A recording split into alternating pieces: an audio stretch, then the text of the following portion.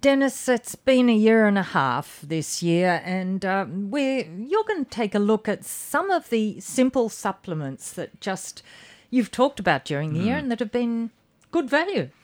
We're going to do that, Jane. I reflected a lot on what I would say today, and seeing we only have a few sessions left, I thought I might just touch on things that have attracted a lot of attention from listeners and have supported my contention that complementary medicine, particularly herbs, has a role to play in healthcare today in augmenting and supporting the mainstream approach to many diseases. 2NURFM's Health Naturally. Dennis Stewart, we are taking a call from Robert, who is rung in from Raymond Terrace. Robert, your question's about heartburn. Yes. Hello, Robert. Hello, Dennis. It's not myself, Yes. even though it's a wonder I don't get it. I'm 75. You're only a baby. Oh, yeah, well, it's a younger baby than I. It's my granddaughter-in-law. Okay. Well, I'll ask you a few questions first, Yes. Raymond, or Robert. Yes, Robert or Bob. First of all, has your granddaughter, is it, you're talking about, has she been conclusively diagnosed with reflux? I think to a certain extent she has. Okay. The only reason I say that is that heartburn, or what we call reflux, is not a trivial thing always. It can be a very serious thing, and I had a very interesting instance of a patient of mine in the Valley who had a long-standing unpleasant history of heartburn or reflux, and despite being prescribed the standard medication that is usually effective, his condition wouldn't resolve, and he saw me, and I suggested that he try a product of mine called Reflux Relief, which I prescribe to my patients, an old-fashioned remedy which usually works well, but I suggested to him that he see his general practitioner, who's a good practitioner, as most of them are, to see if that was definitely the diagnosis, or whether or not it might in fact have more to do with the heart and the cardiovascular system. It turned out that his reflux pain was in fact a very dangerous level of cardiovascular blockage, and he was raced to hospital, was stented, and as a result of helping that man, I have a very precious bottle of red wine from the vineyard that he owns, and I'm not going to open it. Now, look, I just mentioned that to say to listeners generally, any discomfort should not just be interpreted as reflux. Go to your general practitioner, get a conclusive diagnosis, try the standard medication, which is usually effective, but some levels of reflux or heartburn, as it used to be called, can be helped quite significantly by what I call a gentler approach, and that usually involves the following. If you've got a pencil and paper, you can jot this down. I have. Okay. Look, the regular daily use of at least a heaped teaspoonful of slippery elm powder is a remarkable way of buffering the gut wall against an assault from the gut contents, particularly the acidic contents. It does work because slippery elm contains what we know in medicine as mucilage. Mucilage is a very interesting substance. You could say it has, if you like, a plastic effect on the gut wall. It deposits itself in a transitory way protectively. That's a good starting point. And as a traditional herbalist, that would be one of the things that I would recommend first. I think that I would have used probably more slippery elm in my practice than any other herbalist in the history of herbal medicine, and I still become impressed with it. However, traditional herbalists of the English model, which I belong to, my mentors were all very competent English herbalists. The major herb that's used is the herb meadowsweet. Now, meadowsweet is a very safe and it's more what we call a regulating herb. The great English herbalist William Smith referred to it as the normalizer of the gut. Now that's a verbose term, but essentially what it conveys is the idea that here is a herb that, if quietly persevered with, will tend to give a more regulatory effect to the secretory action of the gut wall, and as a result, it tends to mimic some of the benefits of the mainstream, what we call PPI inhibitors. So my view would be some slippery elm powder, and quietly persevere with it, and a regular use of meadow sweet tea. Meadow sweet tea is safe and can be purchased in a tea form. If you can't get it from your health food store, any herbalist should have it, including myself. Persevere with that approach. It's generally very, very acceptable. Meadow sweet tea is pleasant to take even as a herbal tea and very inexpensive. Try that as a starting base and see how that goes. Right, that's a couple of things I was looking, because she's not all that old. Yes. And I'm pretty sure she has checked, and she's tried them there, but doesn't seem to. But yeah, she's just had a baby too. Yes. Oh well, the baby's a bit older now, but no. And from what her husband described to me, yes. I done biology when I done my leaving certificate back in the 63, 64. Yes. Because I wanted to be a vet. Yeah. Well, okay. Well, it sticks with you, doesn't it? It sticks with you. Oh, yeah. But I understand all of that, and that's what I thought. And I hear you every Friday. Thank you. And what you give. And yes, that was my sort of that, yes, just need something to neutralise the excess acid produced by the stomach, or to help prevent it, Well, that's a couple of...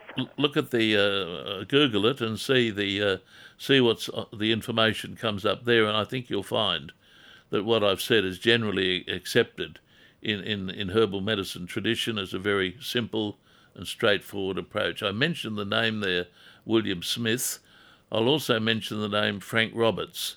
Now, for people that are genuinely interested in traditional herbalism that caused the profession to survive, those two gentlemen, now they've passed on now, they hang as photographs in my consulting room in New Lambton.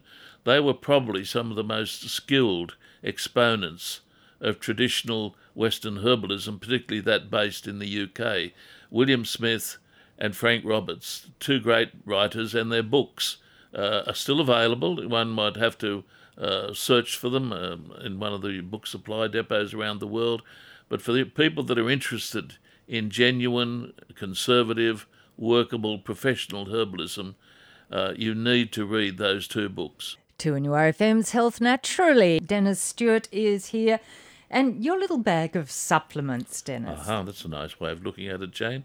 Well, look, the first one I want to bring before listeners again is the herb that probably above all others we've mentioned during the year, and that is the herb known as astragalus. And many listeners I know would relate to that, because many of them are using that particular herb.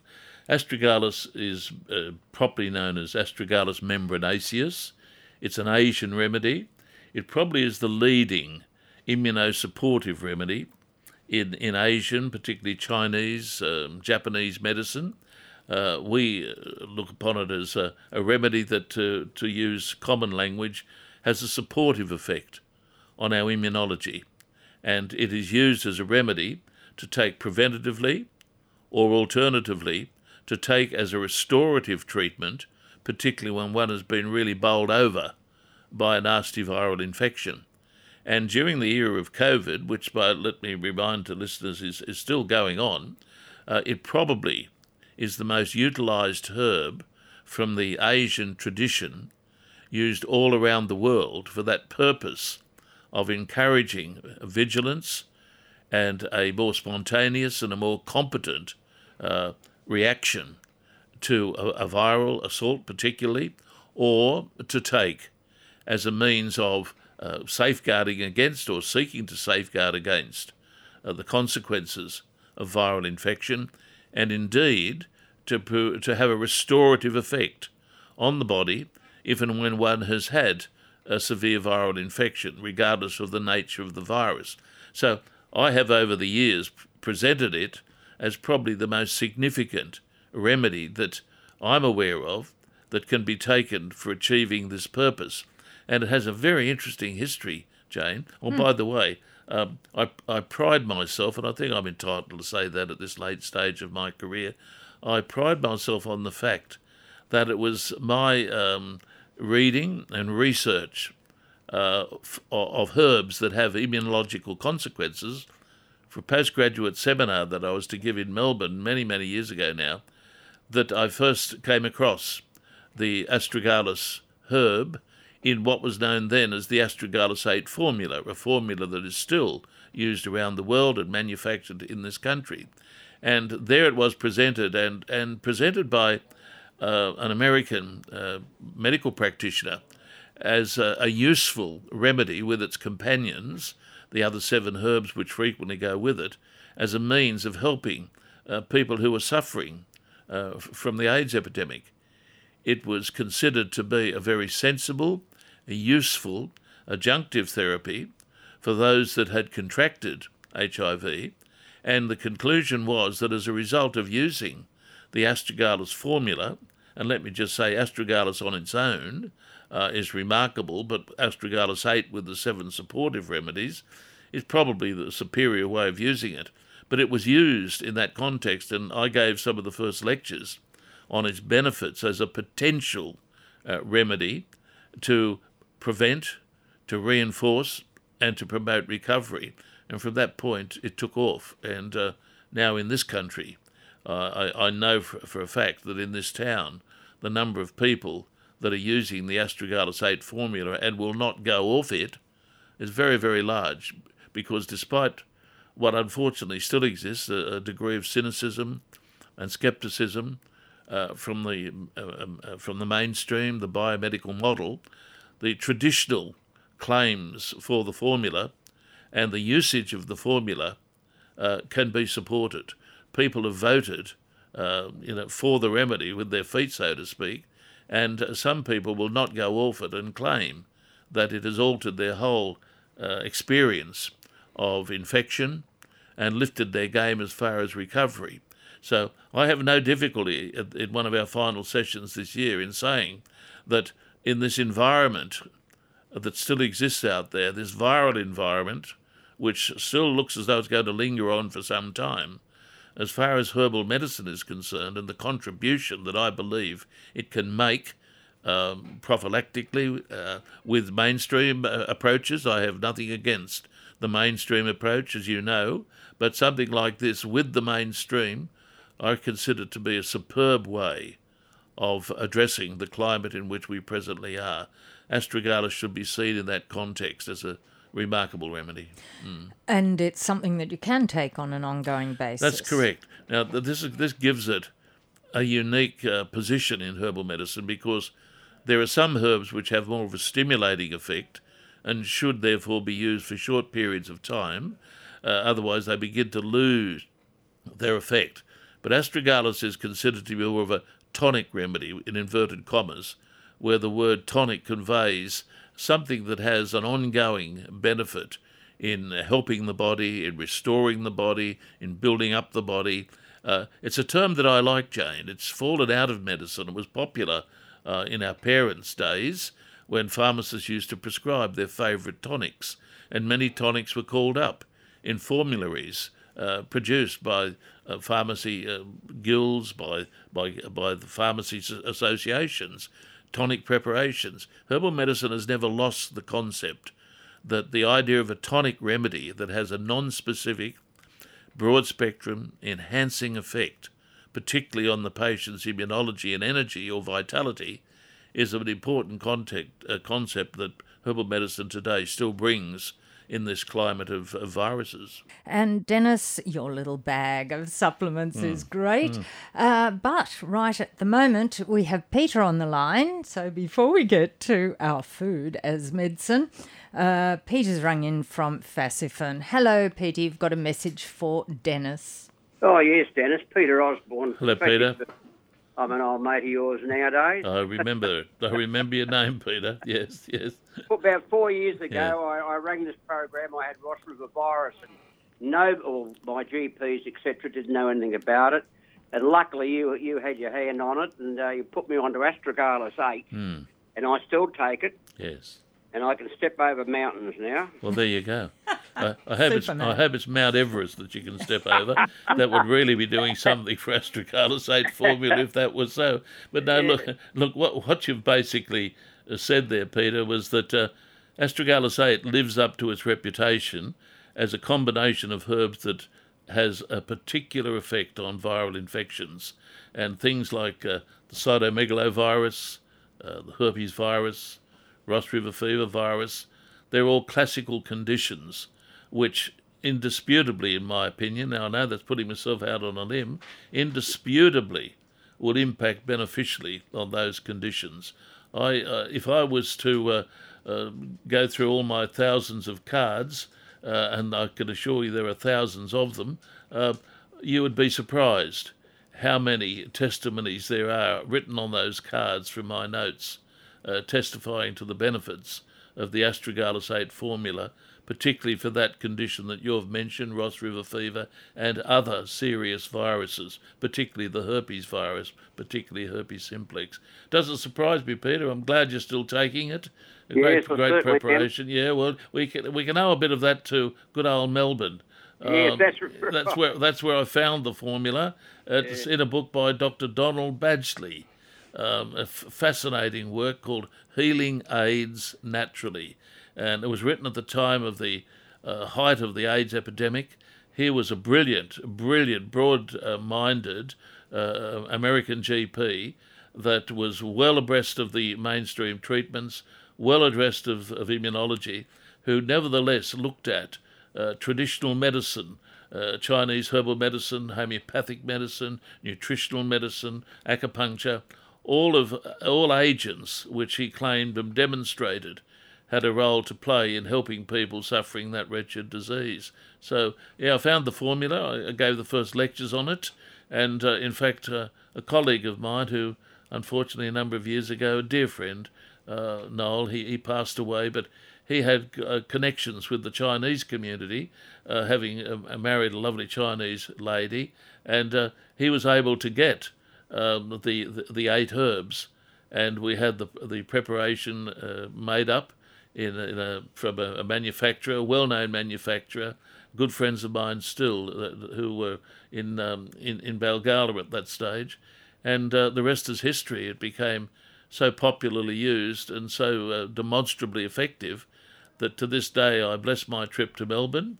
My wife would say Melbourne caused your library to expand dramatically to the point that I lay awake now early in the morning wondering how I'm going to get rid of these books because people don't read today. But that was a worthwhile trip, and the finding of the Astragalus 8 formula in Donald Badgley's book, Healing AIDS Naturally. Remarkable find. And it's always good to get feedback. Thank you, it is. Peter. Thank you very much, Peter. Let's move on to something else in your bag of tricks, and that is garlic. Garlic. Now, the moment we mention garlic, people say, oh, yes, I use garlic, so what's so famous about garlic? Well, look, garlic is a culinary herb, and I love garlic in food. The other day I went to the local butcher down at Bellbird, in the valley, where I get a lot of my good meat from, a small butchery. I love favouring the small butchers that remain around the valley. And he had these lovely country rissoles, and I brought some home, unknown to my dear wife, and put them in the fridge.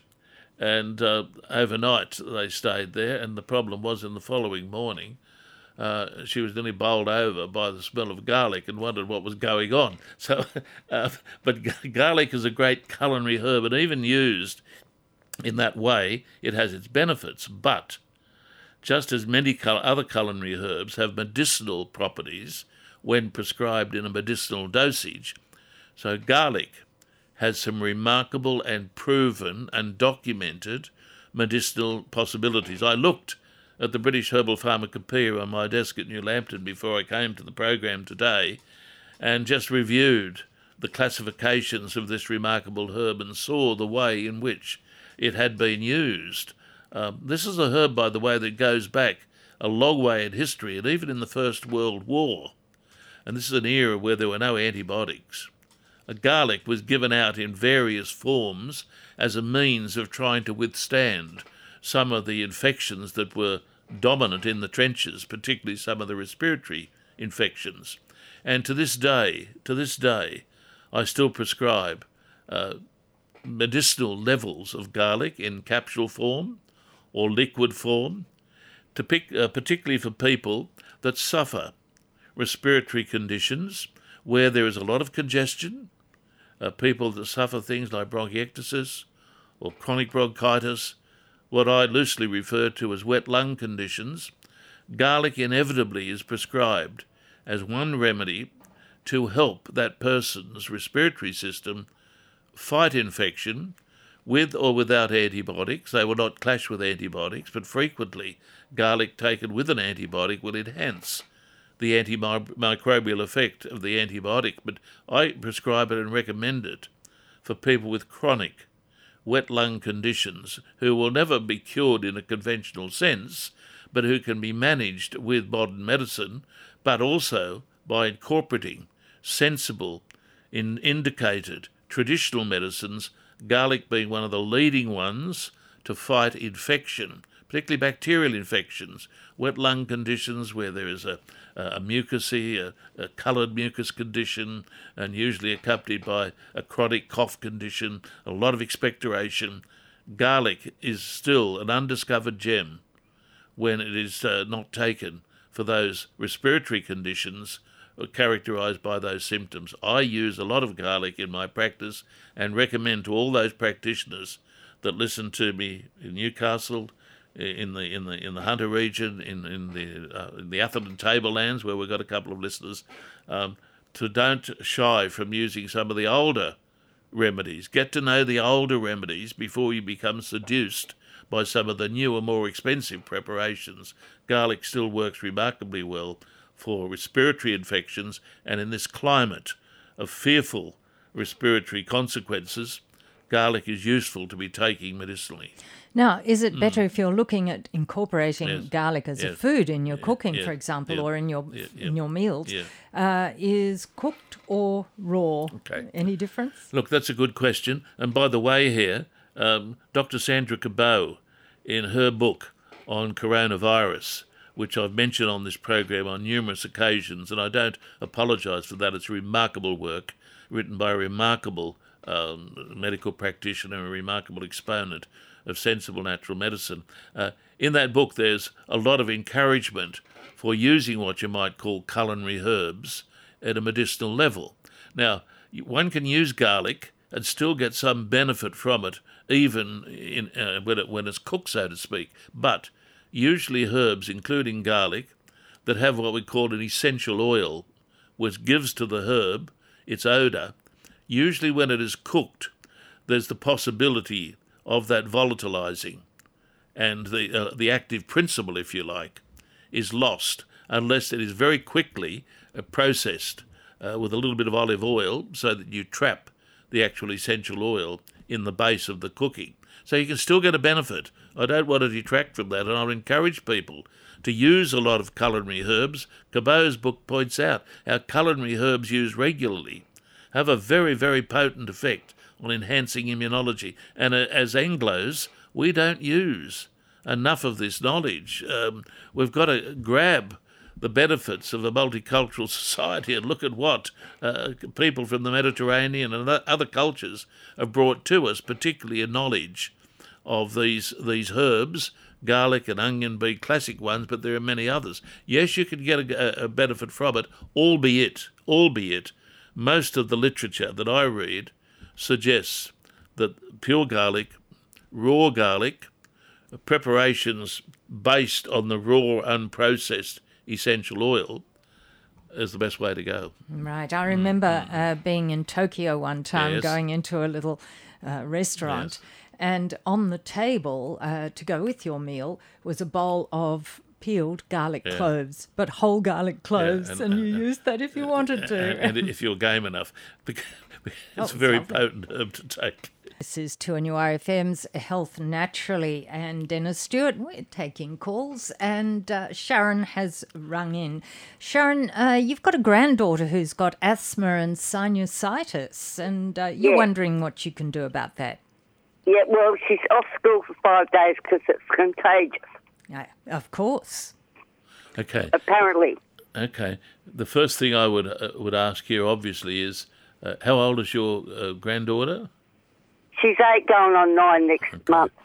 Any child that has a respiratory condition obviously needs to be medically managed, and I presume she is being medically managed. Is that yes, correct? She's got antibiotics and that. Good. Yeah, okay. We've got to do that. So what you're basically saying here is that your daughter's being managed medically, which I would insist on, but what you're looking for, presumably, things that could perhaps lessen the onset of these conditions. Yes. Looking at factors. I've got bad sinus, so I might have sinusitis as well. Okay. Now. And I've got bad lungs, so. Okay. That's contagious. Okay. Now, is your daughter blue-eyed? Or your granddaughter blue-eyed?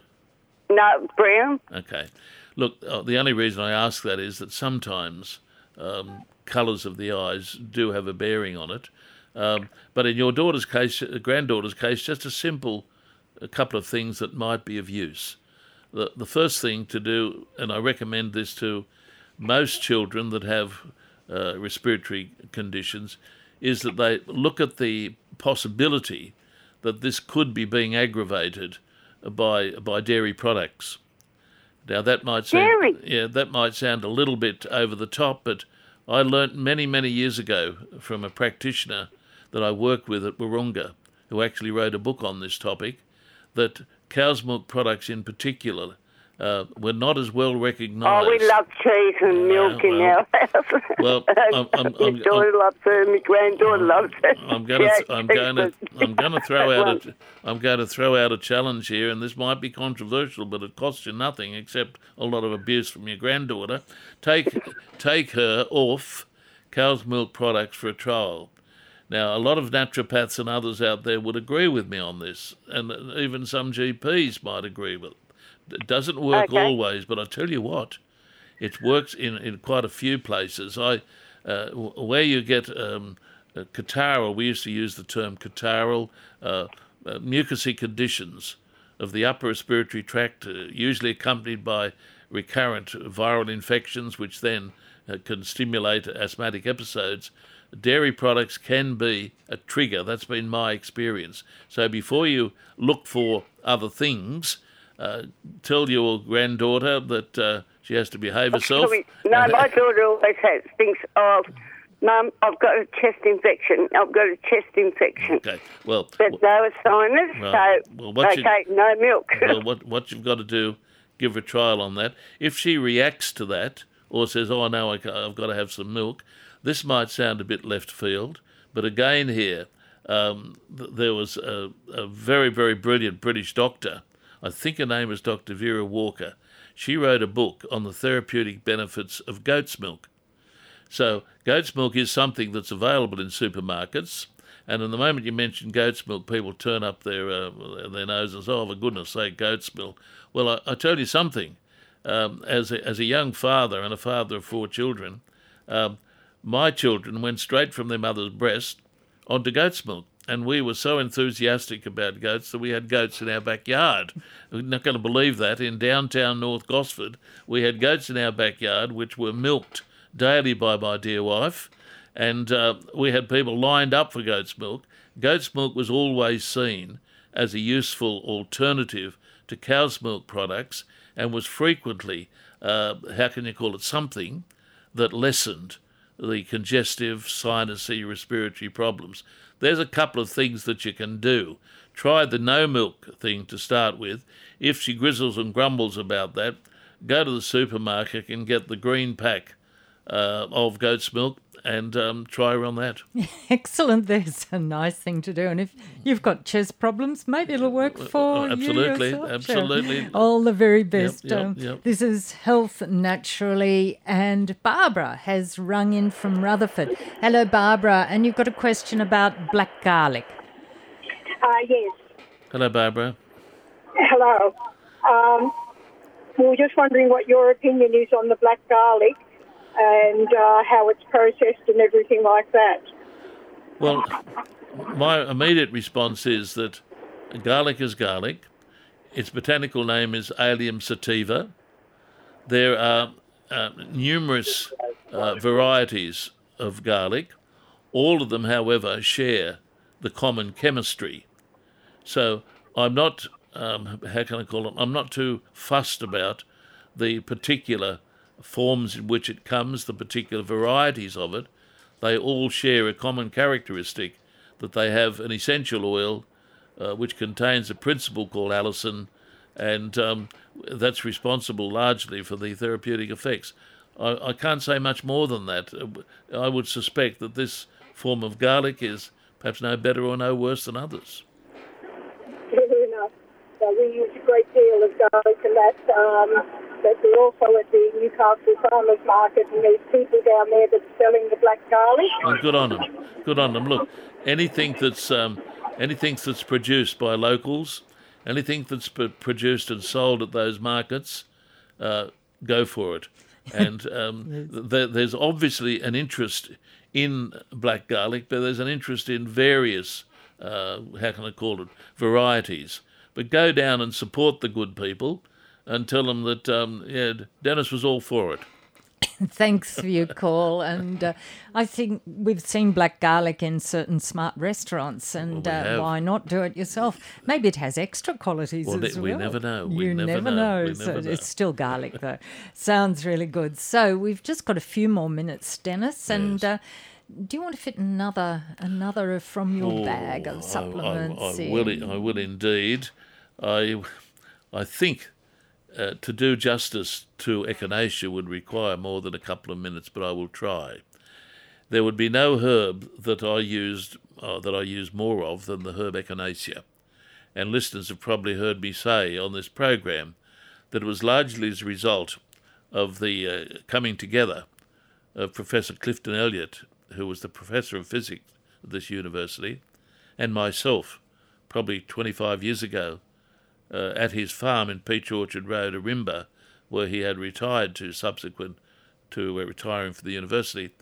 He and I seriously began to cultivate Echinacea purpurea, and it was the species that the Germans had made famous, albeit I had always been favouring Echinacea angustifolia, the root of it. The Germans made the popular product of the juice and the extract of the whole herb, and we produce that. And Echinacea, historically and even today, provides one of the most useful, ongoing antibacterial, antimicrobial remedies for addressing conditions with lingering and ongoing pathology. Echinacea is useful for where bacterial activity, particularly in the lung, is there, as in something like bronchiectasis. So any bronchiectasis person, and there are many of them out there, that has the respiratory infection, usually accompanied by the cough and a lot of sputum, the inclusion of the herb Echinacea in a formula, usually accompanying the herb garlic, tends to have a significant supportive effect on the functioning of the respiratory system and tends to lessen the need for antibiotic therapy. So Echinacea is more to be thought of as a condition for a chronic, a wet lung condition where there's a lot of bacterial activity, the recurring bacterial activity, sometimes requiring antibiotic medication, and rightly so, but sometimes capable of being managed with conservative physical therapy and conservative usage of herbs. Echinacea in that context is the leader of the pack. And it's got a very pretty flower too, I'm sure. Oh, lovely. In fact, I've got photographs of them. I should bring them in and put them up on the web so listeners can have a look at them. I think we have, in fact, have we done that, have we? Yeah. Beautiful herb. Yeah, they are very, very pretty. Beautiful herb. So we've had some good questions today, Interesting questions. Dennis. Look, we've touched on these before, but my fascination with these herbs have never waned in nearly 50 years. So if listeners have heard me talk about them for a couple of years, that's only a short period of time. You can never exhaust your knowledge of them. And, of course, you can catch this program again on podcast on 2NURFM.com.au. Be with us next week for more Health Naturally on 2NURFM. Thanks for listening to this podcast from 2NURFM at the University of Newcastle. You'll find them all at 2NURFM.com.